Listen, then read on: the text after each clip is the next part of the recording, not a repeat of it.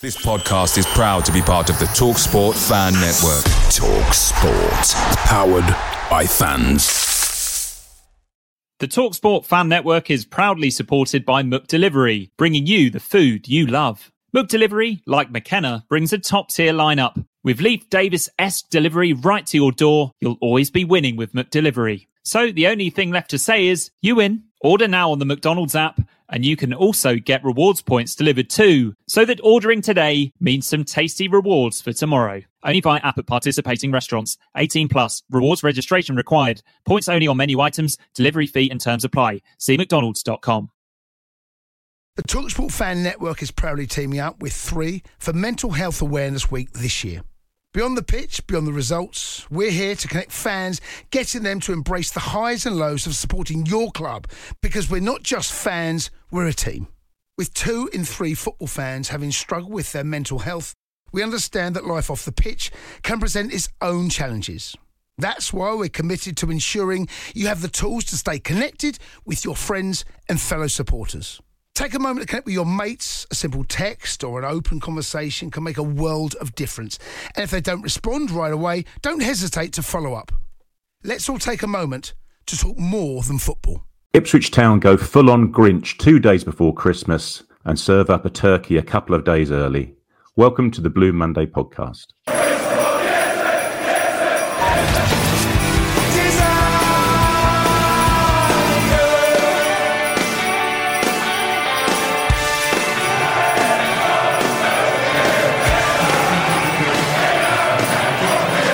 Hello and welcome to the Blue Monday podcast, following the fortunes of Ipswich Town since 2015. I'm Craig Fimbo. It's Christmas Eve, and with me are my little helpers, David Diamond and Joe Fairs. Merry Christmas to you both, first and foremost. How are things going in your relative households? Joe Fairs, is it ramping up? Are the excitement levels reaching crescendo just yet? Yeah, not quite crescendo yet, but they are working towards it as we speak. I can feel the sort of decibel levels rising outside the room where I'm recording this. But sadly, I can't hide out in here all day long because I am tasked with cooking Christmas dinner tomorrow. I've already got a gammon in the slow cooker ready for the side event, and I've now got to get out there and sort my gravy and my sprout gratin out ready for tomorrow. Oh, beautiful! Cover stuff in cheese, mate. Anything is edible, isn't it? Yeah, similar to yourself, I'm cooking. One of the many downsides of being married to a vegetarian is they don't know how to cook meat particularly well. So, yeah, rest your turkey for as long as it cooks. That's what Gordon Ramsay has been telling people. So there's my tip for the day. And David, how are things your side? I suppose you've got an excited grandchild. Or are they? I have, yeah. We'll be seeing her, I think, briefly tomorrow, then on Boxing Day, so that's kind of nice. If it wasn't for, I think, little Rosie, Christmas would, obviously my boys are much older. Well, one's not left home now, so yeah, I can only imagine, or I can only just about recall the excitement levels of probably 20 years ago, maybe even 25 years ago now. So I know what Joe's about to face. But no, all good. Finished work nice and early on Friday, having a nice day, presents wrapped, and then along came LEEDS. Yeah, well, we'll briefly go across that 5 minutes or so. I think we'll give that towards the end of the show. But firstly, we'll talk about a bit of news. I know the guys in the pre. Just quickly, with regards to my Christmas dinner, I have the extra problem that my father-in-law is a LEEDS fan, and they came round to watch the game yesterday, and I was getting stressed. And after the first goal, I just took myself up to my bedroom to watch the game on my own, and I didn't come down until they've left. So I now have to sort of come down. They're round for Christmas dinner, so I will have my tail between my legs as they turn up on tomorrow, sort of lunchtime, ready for it. But I'll just ignore that I hid in my room for 2 hours yesterday and just carry on with the day as normal. It'll be very reminiscent of the Paul McCartney Pipes of Peace video, won't it? There'll be like this meeting across no man's land of, not the Germans and the English, but the Ipswich and the LEEDS across the, in the mud. So when you serve him up that extra bloody bit of turkey, you can just say, oh no, it's just a bit of cranberry sauce being left over there. I'm interested in the sprout gratin. I think we need to know that recipe, Joe, because sprouts to me are the devil's work, but sprout gratin sounds fantastic. Let's forget about the football. Monday Telegram group. Let's just go on to Christmas recipes. Sod the football. Come on. Well, we're always looking to expand, aren't we? So we can add, along with the Potmaster group. Yeah, we'll add a Joe's Christmas fair. I was going to say that. Right. Anyway, yeah. Let's talk about football for a little bit before we go back to Sprouts. I say the guys spoke about it briefly on the pre-match pod, but I say I haven't had your fellas' input as yet. There are a couple of bits of news dropping leading up to the weekend, one of which was related to international call-ups, and we'll also talk about the little bit of news that broke before the match. I think it was yesterday as well. Massimo Luongo announced his international retirement, which I think was a surprise to a few people, and a pleasant surprise maybe to Ipswich fans and the Ipswich management. Joe, that was good news, I think, from our perspective. How do you see that helping us from here on in? Well, it's great news, isn't it? Because he's such an important player for us in that midfield. Him and Sam Morsey have formed a brilliant partnership, and we've got games coming thick and fast over the next few weeks leading up to it. And to lose a player of that, well, you just don't want to lose any of your regular starters for any reason, do you? And to lose him for potentially 6 championship games is massive. That's over a quarter of what we got left this season, isn't it? The 6 games there, and it's already bad enough losing Cam Burgess, but to lose Mass would be severe as well. But I can see why he's retired. I haven't had a chance to listen to his Town TV interview, but I guess they talk about cycles in international football, don't they? And I'm sure they're working towards the cycle to World Cup 2026, something which Cameron Burgess will be hoping to be starting for Australia in, where I don't think there's any way Massimo Luongo is still going to be playing in 3 years or sort of 2.5 years' time for the national team at the age he's at. If he's only on a 1-year deal here, I think he'd almost talked about heading back to Australia to retire previously when he left Middlesbrough, Sheffield Wednesday. So, yeah, I can see why he maybe is not right for this cycle, but it's obviously great for us that he hasn't gone. Yeah, and then yesterday, Dave, there was a funny little bit of news broke that Axel Twanzebe is being called up to the Democratic Republic of Congo squad, I think, just in time for the African Nations Cup. Your knowledge of the Democratic Republic of Congo squad, how's their defensive depth looking? I'm sure they've got Toto Nsiala available, haven't they? So Toto Nsiala, I'm sure. Isn't it a well-known thing? Democratic Republic of Congo, is that the most popular answer on Pointless? Apparently, anyway. Yeah, that was a kind of a weird one. But then later on, I think it was named in like a 45-man squad, which is 10 less than the Egyptian original squad, wasn't it? But that was kind of sort of almost shut down after the game by McKenna, wasn't it? Saying he doesn't think there's. It's quite odd, wasn't it? He sort of came out saying, although he'd been named, doesn't think that will happen. I don't. He said they've spoken about it this week, and as things stand at the moment, it doesn't look like he'll be going. But it wasn't a total rule out of it, was it? No, but no, that did come sort of from left field somewhat, didn't it? But, well, it came from me because a Plymouth fan told me it, so I then messaged Phil about it for then. Kieran McKenna. See. Yeah, his finger on the pulse of finger on the football. One of my African sort of whisperers here for the Blue Monday podcast. We've got these guys set up on all different continents. They're everywhere. Our African correspondent down in Plymouth, did you say? But there you go. Well, it's closer to Africa than here, isn't it? Well, yeah. So we again, the squad depth and everything else that goes with it. We would hope that doesn't transpire. Yeah, because it's interesting how that potentially has knock-on effects to what you do in January, isn't it? If you haven't had any inkling at all that the centre half that you've been dripping into your squad, I know, and this probably won't happen, but just as a knock-on effect, full stop. You've probably been thinking, Luongo, we're missing Luongo, as Joe said, for a chunk of the time. Or we might need to worry about finding a centre midfielder. Now the need for that has maybe lessened a little bit, whereas now you think, hang on a second, we might need to juggle things around, and we're potentially looking at centre half. I wonder if he's even eligible for them as yet, because he's played for England under-21s in competitive games, which means he would have had to file a switch to be eligible. So sometimes they'll call players up that aren't eligible and try and sort of force through the paperwork quickly and stuff. It wouldn't surprise me if he isn't even eligible and it doesn't go anywhere, and that's just... these lists are so long. If you think for the England World Cup squad, they put a 55-man list together, and you look at, if you think what extra players are going to be on that, I think someone like Adam Webster was on it for the World Cup, for example, where he's miles away from the team, but you have to have and named 55 initially. It's a huge number of players, isn't it? And again, further complicated by, well, potentially Elkan Baggett off with Indonesia 1st of Jan, I think. Yeah. Yes. So, we would hope there's nothing in that. And also, another bit of news the guy spoke about that was broken was the potential of current Birmingham loanee Jay Stansfield being on our radar, as the saying goes. It's sort of been bubbling under a little bit, the name, hasn't it, guys? And obviously, the performance that he put in against us was a half decent performance, a good goal, good little poacher's goal in the box. He just always looks like a lively pest of a player. Not wishing to denigrate the work that he does, but he looks like a bit of a Jamie Vardy pest of a centre forward who can probably play all four of our forward positions.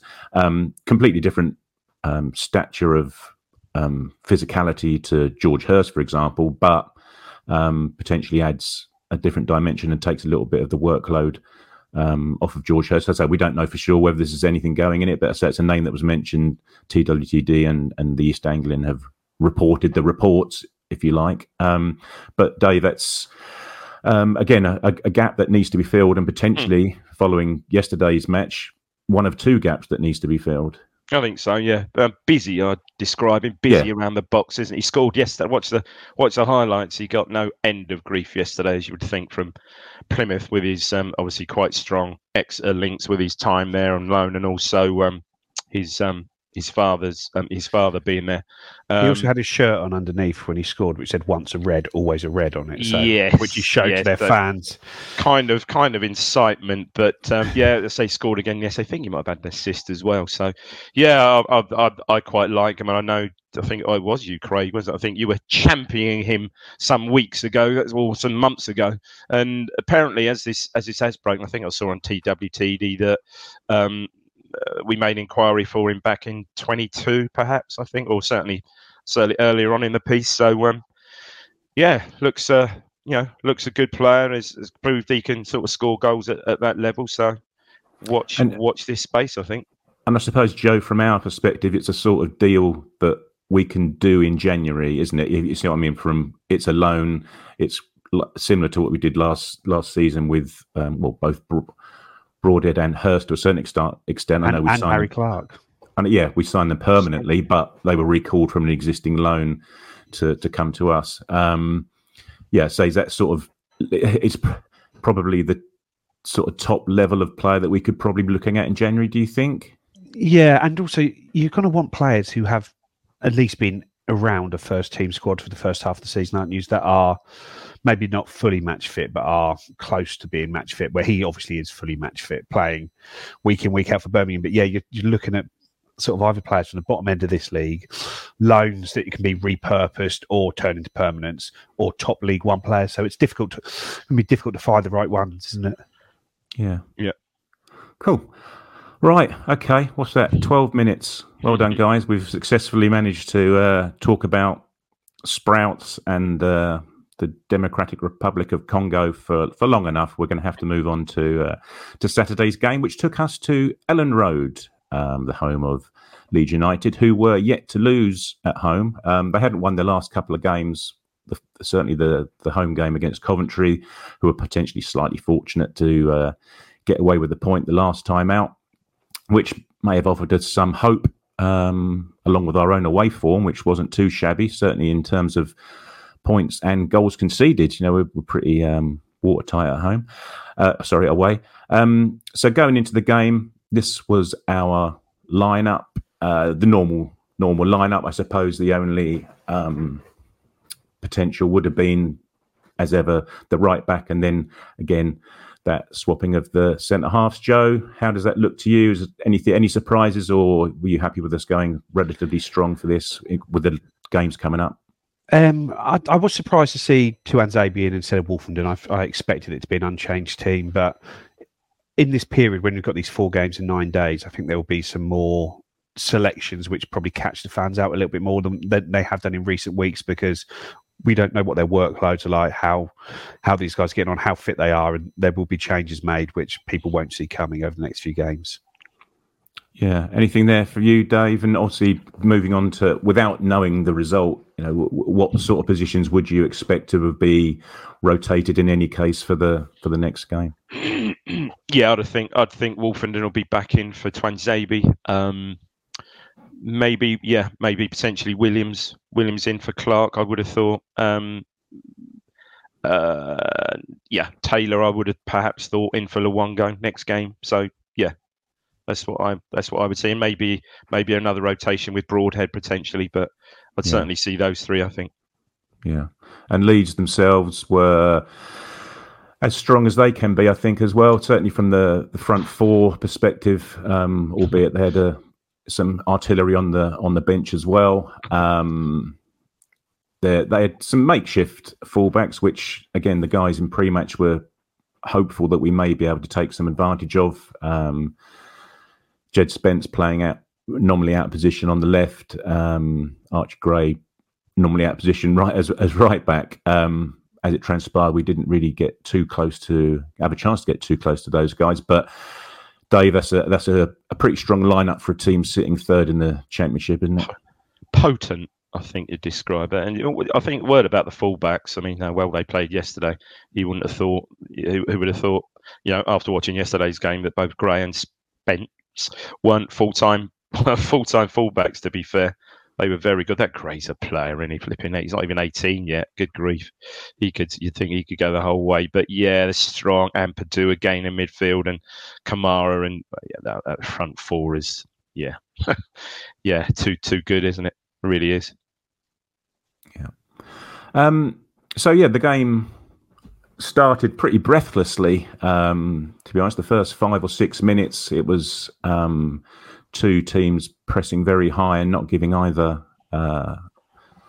set of players much time on the ball. I think it was maybe the first 5 or 6 minutes until such time as Twanzebe actually got his foot on the ball. I know Joe was talking about potentially playing Wolfenden in that relatively calm in possession role, and I say it for the first 5 or 6 minutes. Nobody, certainly in our team, was getting much of a foot on the ball until Chaplin got fed it on the halfway line. Dave, nice little ball into him on his instep on the halfway line. I mean, that's his trademark, isn't it? That was a good ball. So that actually Twanzebe did. Chaplin showed well for that, and it was a good ball from Twanzebe driven in, just how Chaplin likes it. And it's his trademark outside of the foot spin round the player, isn't he? And it done him. Clear foul. I think it was, ironically, Stroik that actually makes the challenge and goes. Clearly, it's a foul. Look, ref doesn't give it, and the move breaks up. It's fed wide to Somerville, and Clark covers well, but it's a corner. And irrespective of the Chaplin foul, this is poor, isn't it? It's really poor. I mean, it's a good corner, well driven in, but crikey, Pirro's pretty much got a free header from 6 yards. As someone said on the Telegram group this morning, almost a Gordon Banks-like save from Gladkey, but unfortunately, unlike Banks, he doesn't sort of flick it over the bar, and it goes straight to Stroik. Ironically, goes straight to Stroik, who's a yard out, and just sort of nods it in. So it's a poor goal to concede, really. And the last thing we wanted, 37,000 Leeds crowd, we know it's going to be intimidating. What do you do? We spoke about it, right? First 15, and we've got this habit of conceding in the first 15. Keep it tight, quieten the crowd, then you start to play and make your way into the game, and you're on the back foot straight away, aren't you? It's especially conceding a bad goal like that. But ironically, it probably should never have been, because it's a foul on the halfway line. Yeah, I don't think it was too far after Sky had actually showed the graphic of us being the most profligate, maybe charitable team in the first 15 minutes of games in terms of goals conceded, and lo and behold, it happens. And Joe, I think Kieran McKenna doesn't give away too much in his post-match interviews, but you could see there was quite a lot of annoyance in him from not only conceding from as early, but conceding, as he referenced the West Brom game as well, conceding from the opposition's first corner of the match as well. Yeah, and it's just that is the game plan out the window there, isn't it? Because the game plan is obviously to try and quieten the crowd down and turn the crowd from a sort of 12 man to a millstone around the neck of the players, and we sort of turned them into a 12th man and a 13th man in the first 10, 15 minutes of the game. And yeah, frustrating. And I know you've got to defend the corner better, but when you don't get that free kick in the halfway line, it's such a big moment, because that means that the game takes a pause to breathe, doesn't it? And then you move up there, and then you're in a position to try and gain some territory up the pitch. And when you don't get that, and in these games, when you're playing away against sides of the quality of Leeds, you need all the little things to go in your way, don't you, if you're going to have a chance in these games. And when things like that start going against you, then it's frustrating, but you've got to defend the corner better. I think it looks like, from one angle, sort of, I think it's Rutter maybe just sort of pushes Burns, shoves him just as he's about to try and sort of get the header above Peru as well. But it's all total wrong side for the ref. There's no way you can expect him to see it. But yeah, he sort of gets caught under the ball because he sort of gets shoved in the side. But yeah, you're never ever going to get given that. No, and we're clever at that ourselves, aren't we? In terms of our attacking corners, we're pretty good at the blocking off the ball and making sure that people the not obvious run is being blocked somewhere along the line, sort of thing. So, yeah, a poor goal, and as the guys say there, it's all of a sudden that a crowd which is already up for it is even more whipped up. But saying that, things did calm down a little bit. Now, whether that's because we were getting more of a foothold in the game, or whether that's because Leeds had sort of completed their initial task of the match and got the early goal and could then take a little bit of a breather and take the foot off the ball, who knows? But yeah, so for the rest of the remaining quarter of the match, I say things calmed down and things were starting to play out a little bit. Chaplin then got sided in half just outside their area, didn't he, by Ampadu, I think it was. The referee played advantage, but there was no yellow card resulting from that. That could have gone one way or the other in terms of having a free kick pulled back. But then just a couple of minutes later, Joe Somerville has the run on Clark, but from our position. Yes, we're sort of pushing quite up high on the left-hand side, don't we? And between Broadhead and Davis, they sort of getting a bit of a muddle over it, and the ball is nicked away from Broadhead, and then Davis tries to get there, but he just gets. They kept looking back to see if it's a foul, but it didn't look in any way a foul to me on Davis at all. No. And I don't think any Ipswich players appealed for it either. So it seemed a strange one that the commentators and the Sky coverage seemed to focus on. It was just a good bit of play. I think it was Gray, wasn't it? Just nicks the ball away from him, plays it, and then from that point we are in big trouble. And you get there, and Somerville's there, and Morsey's over there to give a bit of help, but very unlike Sam Morsey, he just sort of almost lets him walk past him, doesn't he? Maybe he's wrong side. He's worried about getting that 10th yellow or whatever it is, but he doesn't really put any pressure on Somerville, and then it's just Somerville flying at Clark, and I don't think there's a defender in the league that can stop him in that position, because he's just so quick and so tricky and so powerful, and he puts the cross across, and again it's one that, whilst all that has happened, we should defend it better. It's not a particularly great ball in there. Burgess sort of dangles a lazy leg at it, and then it hits Davis. But even Davis, I know it just hits him and goes in, but I think he's got to be a little bit more alert to that, doesn't he? It's not like it's not hit him from a yard away, has it? It just seemed like, yeah, they're going to tear you apart at times because of the player that Somerville is and the way they move the ball to him. But when it gets down to it, it's not like his veins running ice cold. He was putting a perfect ball in. We had chances to defend that at that point, which we then failed to do. So I think there's a few disappointments in that goal.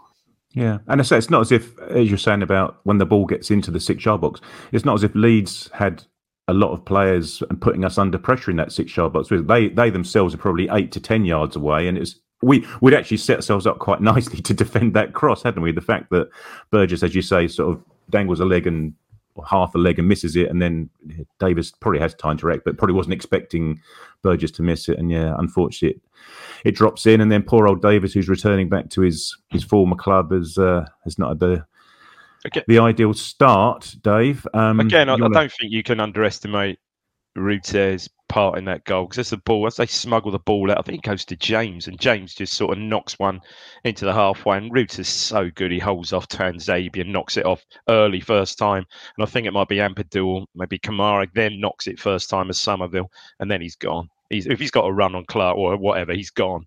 And it's not great defending, but what he does do, he puts the ball across the 6-yard box with pace, and it comes in. It's not an airy fairy, just a roll ball across the box. Absolutely drives it in, and yeah, Davis, as they both picked up on, he's just facing the wrong way, isn't he? Yeah. But then a couple of minutes after that, or maybe a minute or so after that, you want to take us through a Chaplin effort, Dave, and through to half time? Yeah, this is superb, isn't it? I mean, this is the Davis-Chaplin combination, which we've seen so often this season. And yeah, we work the ball well. Davis gets the ball wide left, and again, a measured ball in just outside the box. And it's great technique on his wrong foot as well from Chaplin, doesn't he? He hasn't got a lot of time there, controls it, absolutely smashes a right foot half volley, and yeah, you can just see it on the behind it on Sky. It just swerves away slightly, and inside the Mellier's not saving that. He's not even moving, is he? But just strikes the outside of the post, and you think then, yeah, maybe it's not going to be our day. And then what? Again, this is disappointing. The goal just on half time. It's our throw, and it's a good throw. Again, we're deep. Davis, a good, really good long throw. And Burgess up centre half. Wins the first ball really well, flicks in a really good area behind him in a 6-yard box. No one's there, no one's anticipating, and it's just hacked clear. And again, this is Ruter, who's it's a bouncing ball. And I think we spoke about this before. This is where perhaps Morsey, with perhaps one mind on his sort of yellow card situation, allows Ruter to get the better of him. So any other game, and he's not on 9 yellow cards, I think he takes him out there. He just just takes one for the team there. But he breaks, and again, as soon as it breaks to Somerville, his pace is just ridiculous, isn't it? And poor old Davis. To be fair, he's done well to get across and cover, but it's a clumsy challenge, and it's a penalty. Yeah, he doesn't get the ball, and he just sort of slides in, almost bundles into him, falls into him, doesn't he? And it's a clear penalty. And look at 2-0. Okay, you're holding on. You don't. Yeah, 2-0. You've got a chance. You get an early goal back in the second half. You're in the game, but 3-0, and it's a clinic. I don't think Laggy can be further away from a penalty. It's a really good penalty, isn't it? He goes left, and it's Laggy goes left, and he dispatches it in the top right corner. Yeah, it's classy. Yeah, he didn't roll it. He didn't roll it in, did he? He didn't. No, or other way around, whatever. But yeah, 3-0 down. It's just a killer, and yeah, game's gone.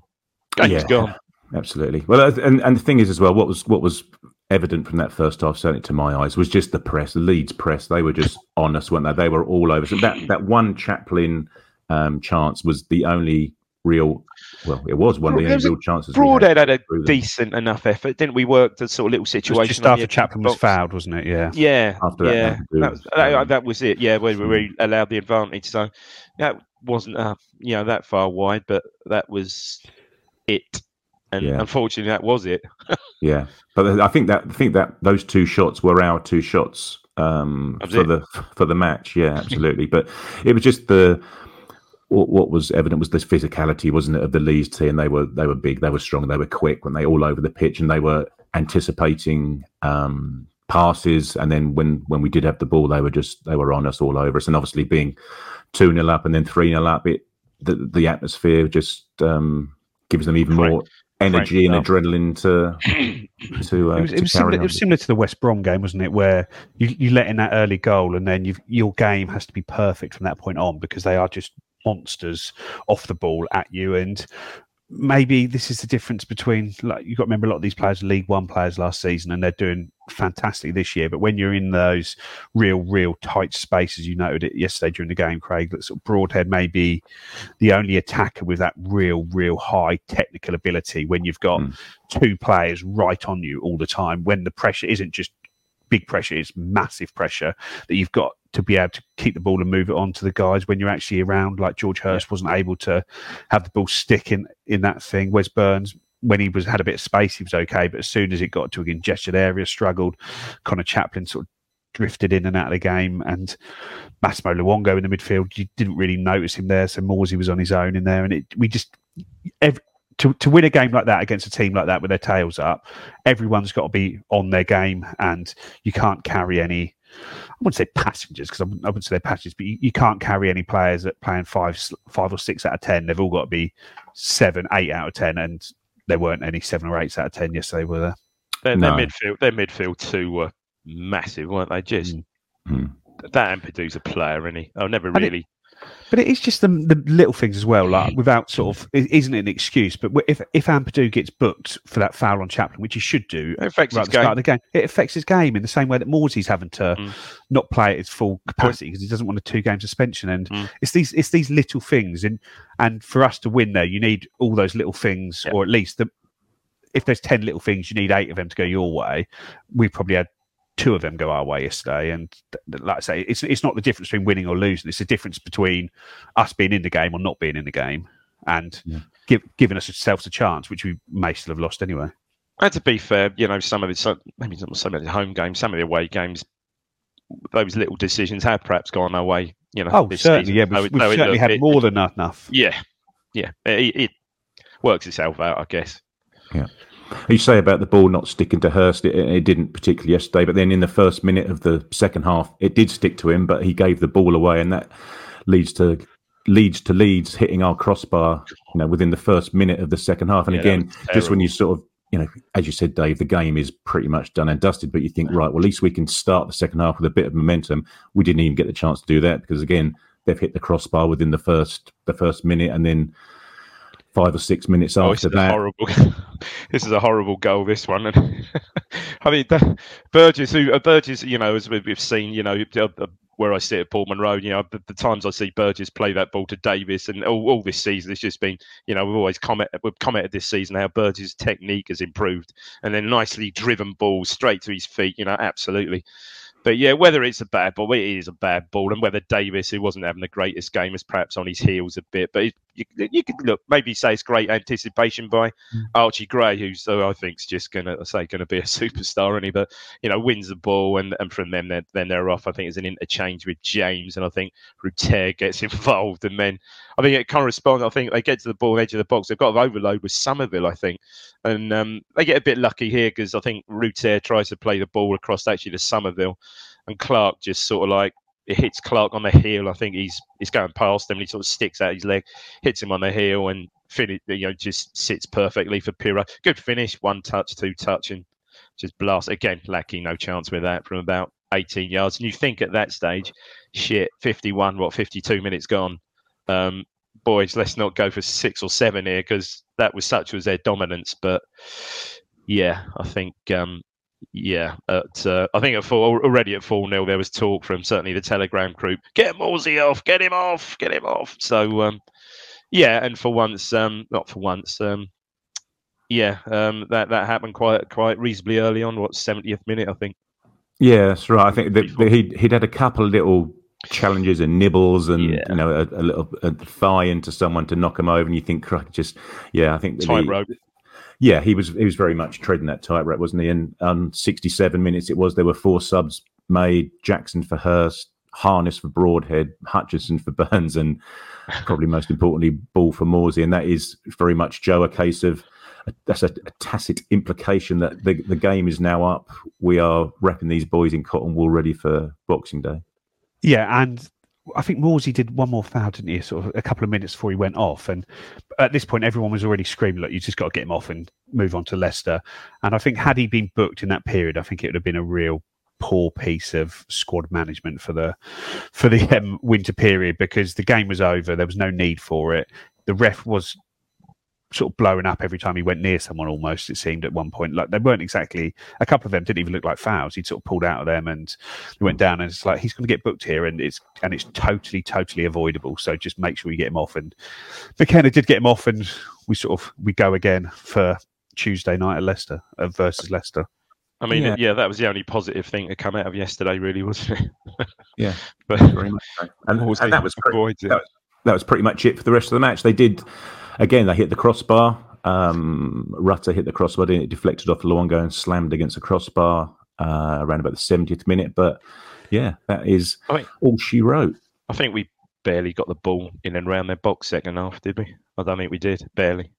No. I say as the guys again highlighted pre-match, I think they had 49 goal contributions from their front four before the game. Well, you can add another 3 or 4 to that total after Saturday. So I will excuse me. I'll get up Rich's favourite chart, which is the momentum chart, which very often Apologies for those listening on the pod, but it's very often. I think that tells a story. A lot of blue, yeah, but there's not an awful. Certainly, that second half. Look, you talk about starting the second half well and maybe clawing a goal back. That second half's a treat, as is the first quarter now, 20 minutes. It really does show the momentum of the. I think when you look at the first half and as a whole.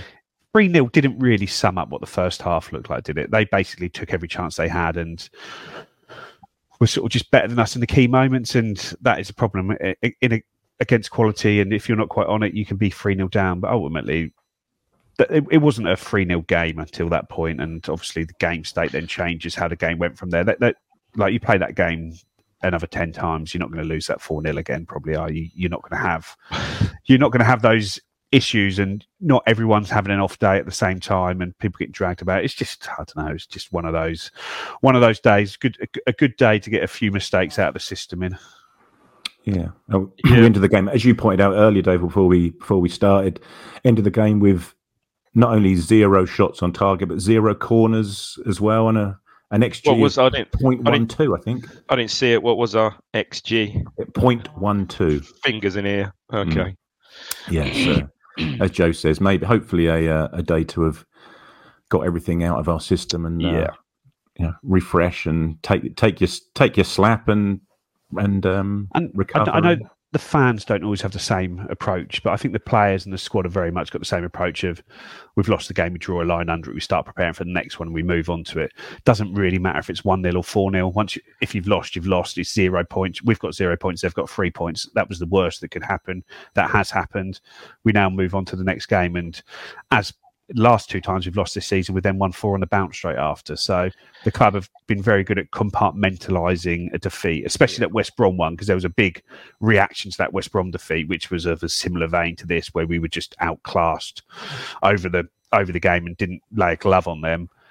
They were easily able to shut that off and move on. And we've got a much harder game to move on to next. But it's one of those games coming up, Leicester, where you think it's either we won't know this until sort of 10 p.m. Tuesday night. They're either the perfect team to play because they might treat it as a free hit and we get a good chance to get back on. And then if we win that game, you're doing well. Or it's the worst team to play because they're a quality side to come down and beat us and we lose 2 on the bounce. But I don't know. It might turn out to be a really good game to be going into that one. Sometimes the pressure, if we were playing QPR next, having lost there's so much pressure to then beat QPR, isn't there? That it's like, bloody hell, we've got to go and beat these now after losing that last game. But I think it'll work out okay. Yeah, and as McKenna said afterwards, as you guys said, it's just one of those days. You learn from it. You learn from the goals you concede. You basically have to suck it up. The second, he basically said that, didn't he? And we just had to suck it up in the second half. We were going to lose. You go out there, you suffer, and it's all now about the reaction. Whether that reaction comes Boxing Day, as you say, Joe, or whether that reaction comes in the subsequent 6 months of the season, we'll find out, won't we? And as a few guys were pointing out in the Telegram groups last night, you don't get many successful seasons without being punched in the face a couple of times throughout the course of it. And potentially that is arguably Leicester away in the next month or so is a hardest game of the season done and dusted. You've now played Leeds twice, as Rich has pointed out a couple of times. You remember where we are and you get on with the rest of the season. Yeah. What we'll do, I'll just quickly get up the results from yesterday. And Friday. I don't think there's too much to go through there. Not many surprises, I don't think. Certainly from a late Plymouth goal situation. Watford, I think, drew back a couple of late goals. But I say, there's not too much there. I think Sheffield Wednesday were looking on target to creep ever closer to getting out that bottom 3, but Cardiff again had a couple of late ones themselves. Sunderland's probably the interesting one, guys, isn't it, in terms of what's happened there in the last week and then the subsequent loss yesterday to Coventry. I don't think the natives are particularly happy up in the northeast at the moment. No, that's a bad start for Mick Beale, who's gone in there. There was talk of him not being a man a lot of Sunderland fans wanted. Obviously, Tony Mowbray was happy there, but then there was talk of sort of Will Steele and managers that had done well on the continent coming in, and all of a sudden you've got a guy who's had less than half a good season at QPR, done okay at Rangers, but is sacked from there after not being able to compete with Celtic. But that was against Ange Postecoglou's Celtic, who were sort of one for the ages at the moment. But you come in there and you're hoping to get a good start at home just before Christmas, and you get turned over 3-0 in your first home game. And I think it's going to be a long battle to win some of those fans around. And you reference QPR there. They were at home yesterday to Southampton, and you probably want to keep half an eye on our friends at Southampton, because they're... Yeah, it does seem interesting how little has been spoke about Southampton, doesn't it? When they're like 16, it does just seem Leeds. I think maybe because Leeds have such a dominant voice on social media, mainstream media, because they are just the biggest fan base by a massive distance in this league, that it's just... all you hear about is them. But I'd say Southampton, considering they lost... what did they lose, 3 on the bounce or 4 on the bounce? I can't remember. They lost at least 3 on the bounce, didn't they? And now they've only lost 4 all season, and they're 7 points off us and 15 unbeaten. They're definitely on their way, aren't they? Yeah, I think it's fair to say we played them at a good down there. We played them at the right time, didn't we? Yeah. Absolutely. But again, looking at that league table there, we are still 7 points clear of both Leeds and Southampton, and courtesy of our good friend Chris Rand, he'd put together this chart. Again, apologies for those listening on podcasts, but what Chris has put together is a historic view of the last 10 years from 2014-2015 season of the Championship, the points that various teams have accrued over the first half of that season. And there is only, to my eyes, one team that's got more points than us at this point in the season. That was Wolves in 2017, who went on to get promoted. But Leicester being very much an outlier at this point in the season. But it just goes to show there, doesn't it, to both of you, the point that this is, and as Kieran McKenna was understandably keen to point out after the match yesterday, is we are still in a ridiculously good position historically, and also from where we were this point last season to be in the position we are. I think everyone just needs to take the result, take it on the chin, and just look at the slightly bigger picture for the time being, don't we? Yeah. Well, if you look, we played 23 games, 52 points. If we win 14 of our next 23, so sort of basically 2 out of every 3 games, we'll get that alone, without taking draws into account, takes us to 94 points. So we are in an incredible position, and it is just a case of just if you win all the games you should win in the second half of the season. So your sort of home games against bottom half teams, away games against the lower reach teams, you're probably 6 or 7 points short of where you need to be, and you've just got. And if you can pick those up against top half teams away from home, top half teams at home, you're going to get over the line. So you just have to look at it sort of one game at a time. You see who's coming up, you try and get the win, you try and keep the gap. Ultimately, it's not us versus Leeds or us versus Southampton in a playoff final tomorrow. It is they need to accumulate 7 points more than us over half a season. That's a lot of points for them to get, as long as we don't just totally collapse, which I don't see us doing with the squad we've got, with the manager we've got, and the sort of the players who have done this before. We're now in that stage of the season where we probably are got to be managing fitness for a few weeks to get us through to the other side of it, and then hopefully can end the season, obviously probably not with as many points as last year, but on that sort of run where we just become relentless through the second half of the season. That's what we'll be working towards now. Yeah. Big, as we said at the start, big transfer window incoming. Very, very big, just to give that, the squad a little pep, a little refresh, I think. I mean, Leicester's just unprecedented. I mean, we'd forget about Leicester, I know, but it's just unprecedented. I think I saw somewhere it's the best start any second-tier club has had in 74 seasons or something like that. It's absolutely mad, isn't it? But yeah, if you think like Reading have got the second-tier points record or the Championship points record since the Premier League with 106 points. Leicester are currently on track for 116, 10 more points than that. And no one's ever even got close to that 106. I don't think anyone's got one like 101. No, I don't think so. So no, you're talking...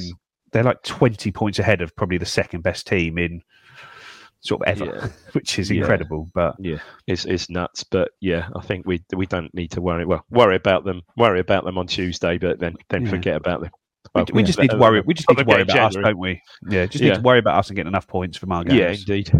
Yeah. And so thanks again, Chris, for that graphic. Hopefully it's a bit of a positive note for everyone who managed to get a look at it. And on that upward note, a little word from our sponsors.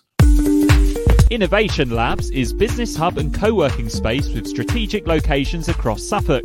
Our aim is to foster innovation, entrepreneurship, business growth, and the development of an AI centre of excellence in Suffolk.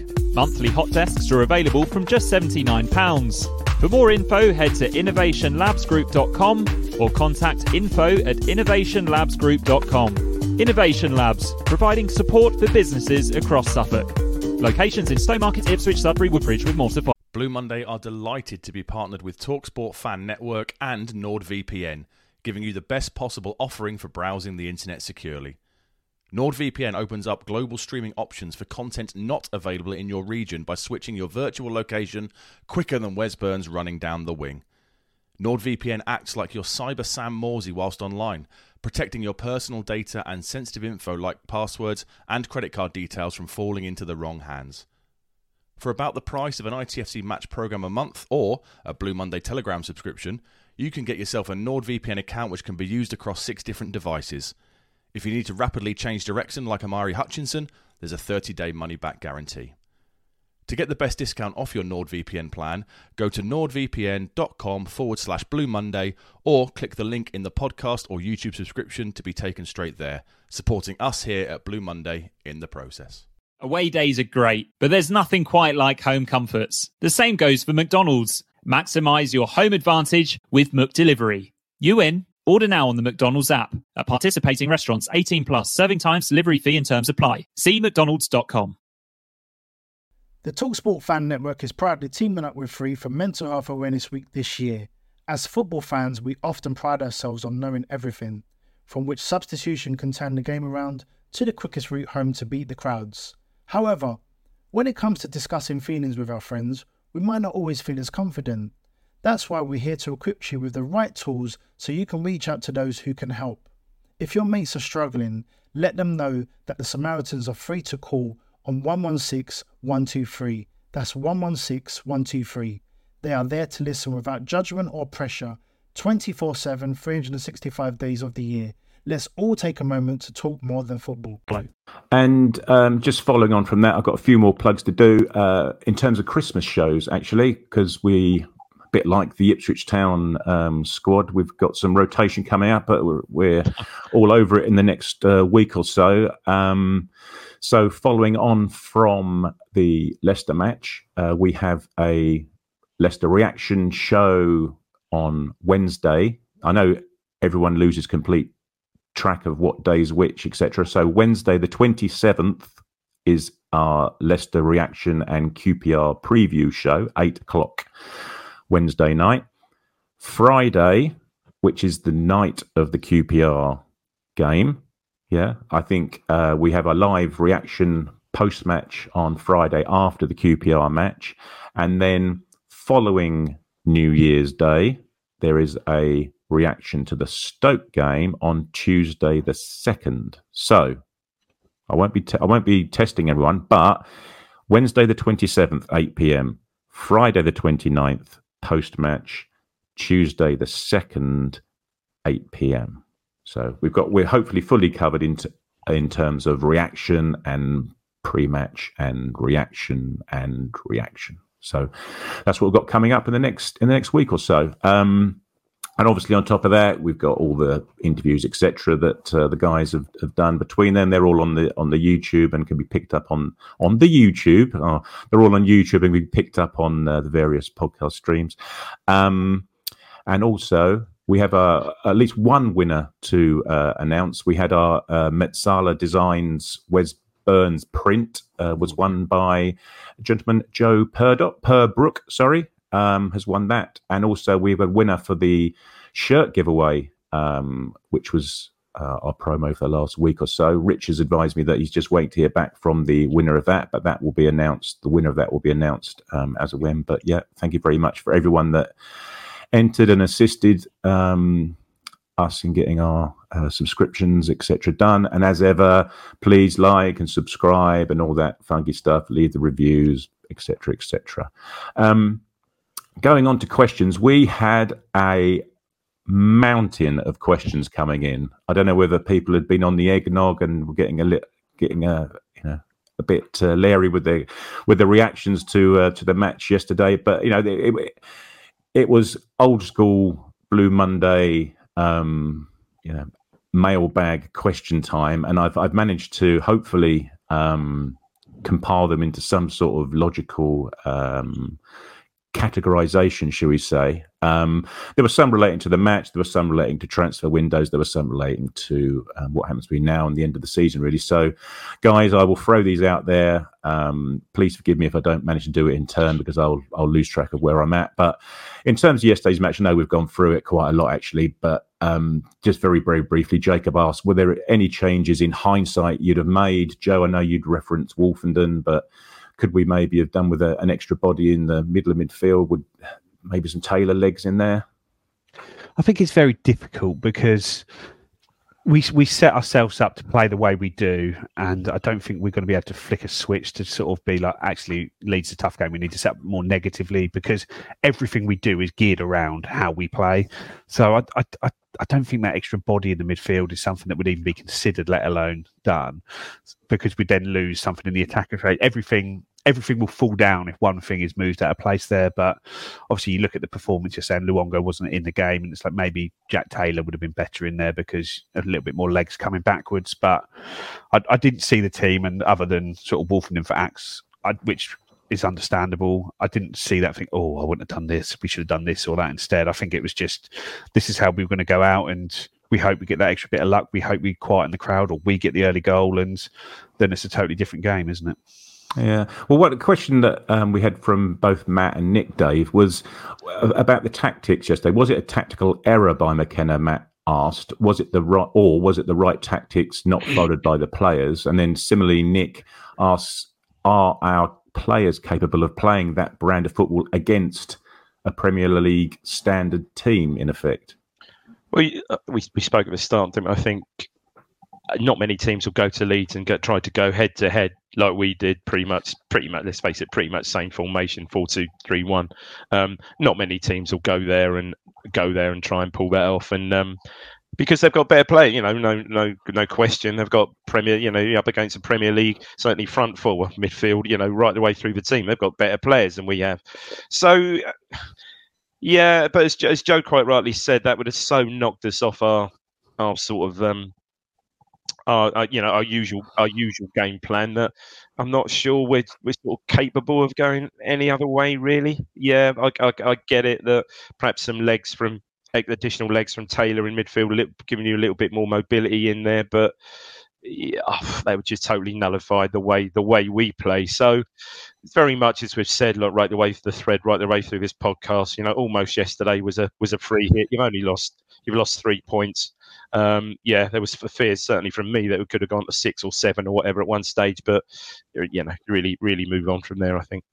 And I think as well, McKenna pointed out in his post-match interview, we played this way at Southampton, we played this way at Middlesbrough, and Watford in the last week or two, and come away with 9 points from those 3 games. I think Leeds are a step above, aren't they, in terms of the personnel, as you point out there, Dave? And it's the narrative as well, the narrative of the game. They're supposedly been chased. They see us. They got chasing us down. I was on a Leeds podcast in the week, LS1 I think it was, and yesterday was their season, pretty much. They're building up to it. That's the vibe I was getting. They're absolutely their season. If we don't beat you, I think that's what it'll be.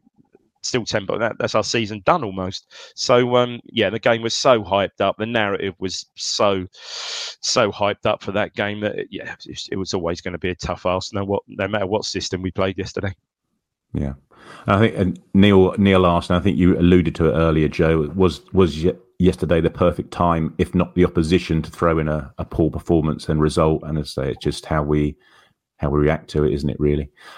James asks, Joe, just to go on with that, what's the biggest lesson or takeaway from the defeat? I guess you just got to execute our plans better, don't you? I think that's the lesson, but I think we know that anyway. You can't give the ball away there and be caught in transition against these teams because they're so quick. But we are an all or nothing team. We play a high press, a high line, and that's just how we're going to be. But maybe it's indicative that maybe there is if we could add a little bit more quality to the squad, which I'm sure we'll be desperately trying to do in the January transfer window, that'll help to push us forward a little bit. Yeah. And finally, just to draw a line, at Cheeky Jim in our Telegram group, he asks, are Leeds a bang average Premier League side doing mediocre in the Championship, or a good Championship team that haven't got as many points as us? Right, that'll do for Leeds. I think we've done that to death. So moving on, as you sort of spoke about there, Joe, in terms of January transfer windows, and as you said earlier, Dave, it's looking even more important now as you look over your shoulder and see Southampton and Leeds creeping a little bit closer. And as we spoke about earlier about Stansfield, and as we found out post-match that Dane Scarlett is being recalled rather than sent back to Spurs. It's been reported that he's been recalled by Spurs due to the fact that they're going to be losing a few players in January themselves with the various competitions that are going on around the world. Mullet's asked us, do we expect Stansfield to be an easy deal to do? And with Scarlett going back, do we expect Freddie to move now or in the summer? Which one of you guys wants to cover that? Yeah, I personally think Freddie will move now. He's just getting so few minutes at the moment, isn't he? And it just seems almost pointless in being here when he's still a player with sort of residual value that a League One team will be desperate to sign to get in to help them with their promotion push. He's not going to play a part for us this season. We've seen that over the last 5 months. He's not deemed up to what is required, it seems, by Kieran McKenna and the management team. So you try and move him on. Dane Scarlett one, it's frustrating because the whole loan seems to have been so badly managed by Tottenham, so to speak, where they held on to him all the way through pre-season. Then gave him a few minutes in the League Cup tie, which then meant when he came here, he then couldn't play in the League Cup ties. He then went away for the international break, so he didn't get a chance to try and get his foot in the door. So that cost him games. And now we're at a stage where in 2 weeks' time, we're playing AFC Wimbledon in the FA Cup game, a game where he could start, and they're going to pull him back. And effectively, they just cost him any chance of getting a start here. And yeah, he obviously hasn't been able to do enough to get into the league team, but that's no great shame when you see the form of sort of Broadhead, Hurst, Chaplin, even the sort of harnesses, Jackson's coming off the bench, but Wes Burns starting. So it was a tough role to get in, but he's been done no favours in that. So now it's a case of just trying to. We'll need to replace him straight away. Hopefully Stansfield can be that player that we can get in straight away, or there's somebody else, another. There was talk with a Brendan Vasquez, but it seems like he's going to be well above our sort of station when you see the other teams linked there.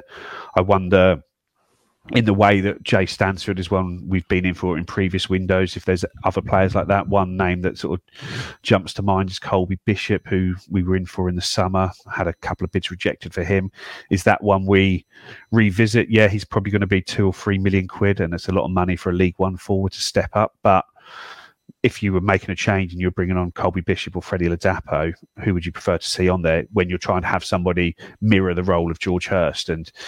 But ultimately, nothing's going to come cheap for us this window. There's not going to be a £1 million player that no one knows about because we're a big swinging League One club who can do what we want to do and sort things out. We are now seen as a team on the brink of the Premier League, and our negotiations will, I'm sure, sort of take that into account. I suppose, Dave, that's the difficulty, isn't it, in terms of the recruitment and the type of player we look at. And this is no disrespect to Colby Bishop at all, but when we were recruiting in League One with half an eye or more than half an eye on the Championship, you go out and recruit Broadhead, Hurst, Luongo, Clark in January with pretty much knowing that they are able to make the step up should you be fortunate enough to do it. Now we find ourselves in a very similar position, albeit a league above. What type of player realistically are you able to buy a player or recruit a player that you can again use should you happen to be up in the Premier League, or are you in effect throwing away 2 million? Again, I don't want to sound this disrespectful to someone like Colby. Let's say a player like Colby Bishop. So, as Joe said, you give a club £2 million, £3 million for a player to hopefully assist you to make that step. But then next year, should you happen to make it, are they now the Freddie Ladapo of this year? If you see what I mean? I think you're dead right. I think that's absolutely a really good observation. That's spot on, really. Yeah, you're really now going to recruit someone to get you really to give the squad the impetus to, if it is someone like a Colby Bishop, to effectively be a like for George Hurst, to and then also hopefully maybe even Stansfield as well, to just get you over the line. And then it's a totally different scenario once you get to, once and if you get up, it's totally different, isn't it? You've just got to look again, haven't you? If we get up this season, this time, we'll be sitting here perhaps doing the Christmas pod this time next year. I think our first 11 and certainly our squad will have a totally different look about it. I guess you almost have to look as though there's a third league, isn't there? So when we're in League One, we signed players who would be able to cut it in the Championship. Now we're in the Championship, we almost need to sign players who we think might be able to cut it as a top 6 Championship player. I know we are currently a top 2 Championship side, but you're signing players that you think can be top Championship players, because you just are not able to sign players who are Premier League players. No. There's just no way you can sign those at this stage. So you're signing players that you hope, if you don't go up this year, are still good enough to be top 6 Championship players next year, who when you come to sell them might be able to be sold to a parachute payment relegated team. I guess that's the sort of height of, well, not the height of your ambitions, but probably the height of the realistic ambition that you can have this window. Players that could, it's like, are these players able to be, like Jay Stansfield is probably one who you think, he could be a top 6 Championship player. He looks like he's got the sort of bits to do that, but is he a Premier League player? Well, if he was a Premier League player, Fulham wouldn't even be countenancing selling him for a sort of fee that we could afford. Yeah, that's interesting. And that sort of links into a question we had from Tom about, with Scarlett being recalled, do we now need 2 attacking players? I think we probably do, because we already thought we may need one in any case. Ed asks, do we need, and probably on the back of yesterday, do we need a little bit more dynamism or pace in our midfield, centre midfield? It's interesting, as I said earlier about Luongo, Dave, staying now for January, whether that does alleviate the sudden urge to need another centre midfielder, or does a performance like yesterday highlight that we might need some legs, given the relative ages of the guys in there? Yeah, that's a good point. I don't necessarily think so. I think we won't come up against a midfield 2. I don't think quite like it, although you've got Harry Winks on coming up on Tuesday and whoever. But no, I think I think we're fairly well served in that position, and I think Don Ball came on for Morsey yesterday, a little very rare cameo for Don Ball yesterday, and against teams perhaps not of the Southampton, not of the Leicester or Leeds ilk. He could probably. Someone like him can probably come in and do a job, and certainly, I think Jack Taylor again has had little cameos. I mean, we know all about his goal scoring attributes and stuff like that. But I think as time goes on, he's going to obviously more experience of being in and around the team, and I'm sure he'll get a lot of in-game play between now and the end of the season, and I think he could step up quite easily. Yeah. Just interesting if they do just get another, as you say, ball play just there and got his booking, and whether they ride it out or whether they, as Joe says, there would have been, as in relation to Stansfield, there will be names that would have been after previously. It's just whether they're still on our radar now. We've made a little bit of an edge up through the leagues and probably ahead of expectations where we hoped we would be. Whether those players have dropped off our radar a little bit. Yeah. So thanks to those guys for those questions. Thanks to Adam and Neil, who had very similar questions in terms of transfers and bits and pieces. As you can probably understand, people are very much asking questions along the same lines about attacking areas and centre midfield areas, and whether yesterday's match/stroke performance would alter those in any way. I can't really imagine that it would have. Moving on to Boxing Day, Paul asks if you can see any tactical changes for Leicester. Is there an argument for a deeper midfielder to combat their potency on the break? Joe? I don't think there'll be any tactical changes there. Might be some slight tweaks in there, but I don't see any major changes for it. No, not at home. No.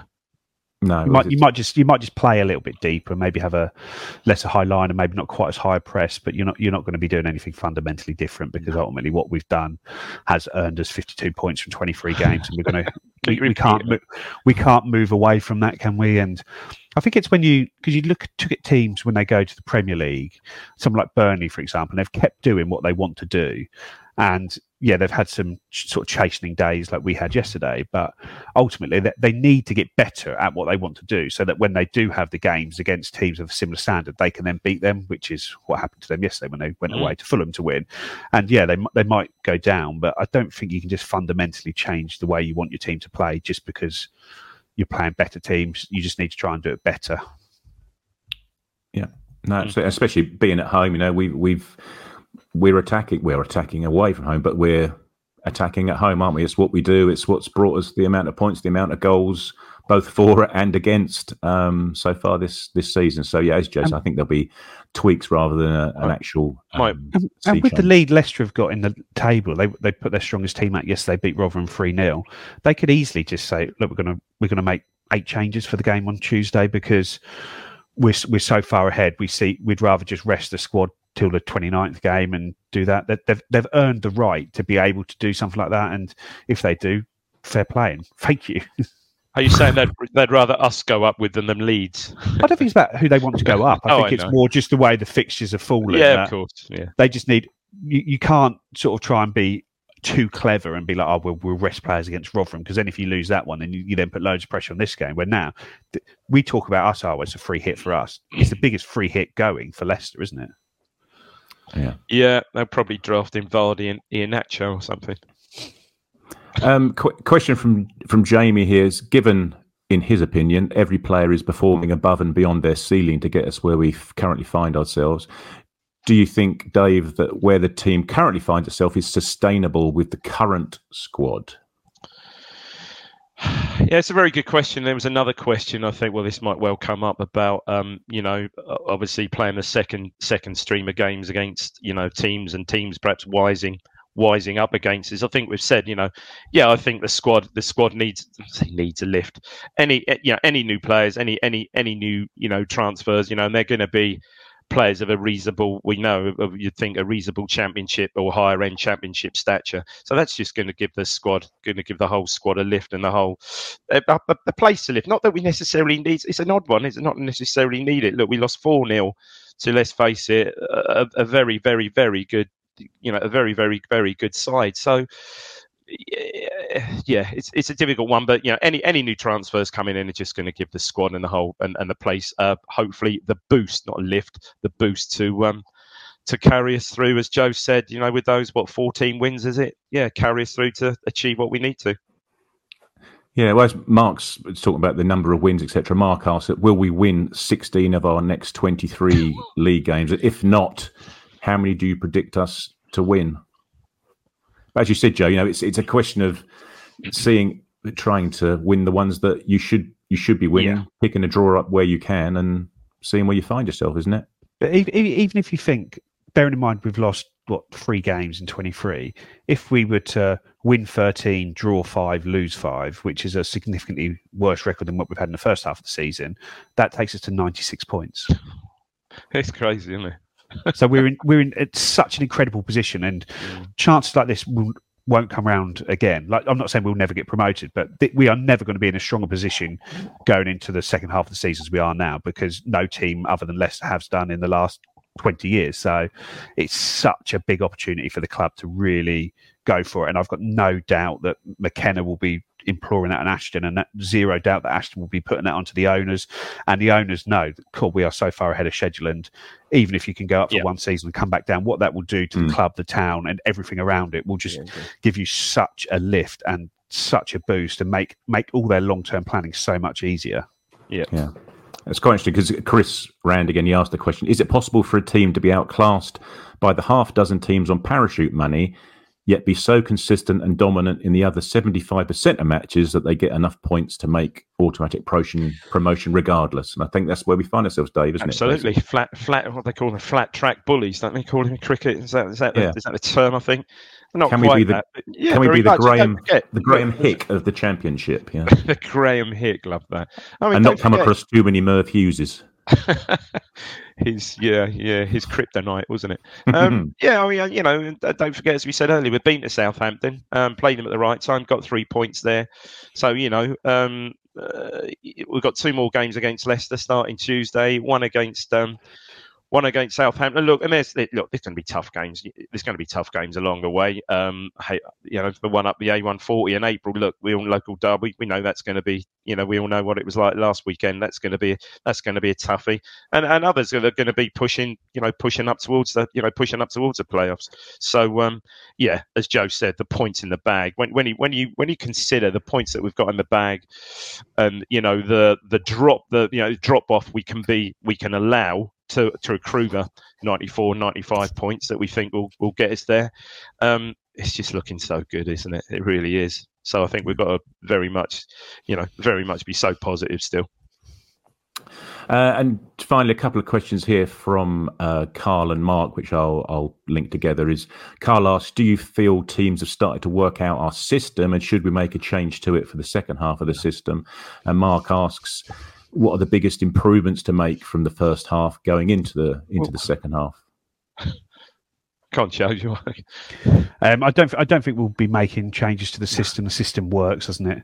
Works better than any other system I've seen Ipswich Town play with for the other 30 odd years I've been coming to the club. So no, and the tweaks, I guess one of the only tweaks would be the type of player in the roles. Maybe sort of like a Connor Chaplin. Maybe you have somebody who's more gets up and down the pitch a bit more than the Connor Chaplin, but I don't think for a second you'll be dropping him out. Maybe someone, I don't know, maybe you go a little bit more orthodox with the sort of centre back and don't push the right back on so much from there. And I guess it's just the makeup of the central midfield pairing is the only thing there. I guess the plan would have been previously for Jack Taylor to sort of take over from Massimo Luongo, which changes things slightly, but I don't see that particularly happening this season now with the way Luongo's been. So yeah, I think it'll only be sort of personnel and the different styles that personnel has, if that makes sense, as opposed to ripping the system up. So someone like, maybe if in games later in the year you might take a Nathan Broadhead out and put a Marcus Harness in because he is just a better off the ball player than Broadhead is. Obviously a much superior on the ball player, but it might be actually when we'd want to play games where we think they're going to be tougher games, you might maybe make a change like that to try and neutralise them a little bit more, as opposed to go out and try and necessarily outscore them. Yeah, you're right. It's going to be personnel tweaks rather than tactical tweaks. Tactically, it's got its 52 points from 23 games. Well, if it ain't broke, you're not, don't fix it. And I think if there are any tactical changes, they'll be so imperceptible to our layman's eyes, won't they? That they'll be happening, but not. Sean will keep us posted. Yeah, exactly. And also these things do happen quite gradually as well, though. So it might be that something is changing slowly, and when you look at the team in 10 games from now to 10 games previously, something has changed, but it's just been a gradual change, which has just worked its way around. Yeah. Absolutely. Well, thank you very much for that. Apologies to those of you who I haven't managed to get round to the question. As you can probably understand, there were a few that were along similar lines, but hopefully we've covered off the majority of them. But I say again, thanks very much for sending them through, and congratulations to the Royal Mail for getting them to us in time this time of year. One last one from Romeo. What are the Blue Monday boys hoping for from Father Christmas this year? Joe, do you want to go first? Don't say 3 points on Boxing Day, please. That doesn't count. No, but if somebody could find me one of the 2 bird shirts from the last 25 years that I haven't managed to get hold of and put one of those through my chimney, that would be great. But they seem rarer than elves' poo at the moment. So what was that? What shirt was it? It's the red and black one from the 92-93 season. The black Awaken wore Vertical, the Blackburn Rovers. Yeah, that one. Milton. And then the black one we wore at Rangers, a TXU Energy one, that one, and then a red one which we was supposed to wear against Coventry in the Premier League, but we didn't actually wear in the end. So I'm not too worried about that, but Green King one. But if either of those three want to find their way to my doorstep, then I will be very, very grateful. Yeah, just Star Wars Lego for me, really. Oh right, well, the Millennium Falcon. Yeah, the one I saw. The one I saw. I took little Rosie to Smith's the other day. That's there for it's like £600. I did have to look twice. I must admit. Yeah, and the rest, I think some of them, didn't they? When you step up through the levels, you're looking at thick end of £1,000 for some Lego. Yeah, absolutely. By the way, did you see that thing about Darren Ambrose and his Lego collection? I saw the headline. Oh, so do you see it, Joe? Yeah, that he's. I know he's a Lego builder. He's got like a Lego Instagram account. I can't really talk. Here, not quite on camera. I've probably got about £2,500 worth of Lego there. Here we go. I forgot Joe was a Lego. Yeah, Darren Ambrose. Yeah, incredible. They've actually got a actually got sort of like I think they do a vlog on it and stuff like that. Yeah. The Darren Ambrose Lego 7 or something like that. He's got like five kids, hasn't he, and stuff. Yeah, incredible stuff. Bloody hell, Lego. If he'd have found that Lego a few years ago, he might not have had so many. Legos, barbershop. He's got his finger in a lot of pies, isn't he? That oh dear. Yeah. Well, wonderful stuff. Well, I think that will pretty much do us. I think we've gone above and beyond on Christmas Eve. It's Christmas Eve morning. There's wrapping to do. Joe's got to start boiling his sprouts ready for their 12-hour stint in the pot before he can get that recipe out there, Joe. Get that sprout gratin recipe. We need to see it. Any Christmas messages from you guys before I click the button? Just hopefully 2024 can be as good as 2023 has been. What a fantastic year supporting Ipswich Town it's been. Yeah, absolutely ditto that. Absolutely incredible. If 24 can be like half as good, yeah, almost as good as 23. There, we're in for an exciting ride. Wonderful. Well, thank you very much, guys. Thank you, everyone who's watched or listened to us today and over the previous weeks and months of this year. Have a fantastic Christmas. Have a couple of days not worrying or thinking about football if you can. Enjoy your time with your family and friends. Merry Christmas from everyone at the Blue Monday podcast.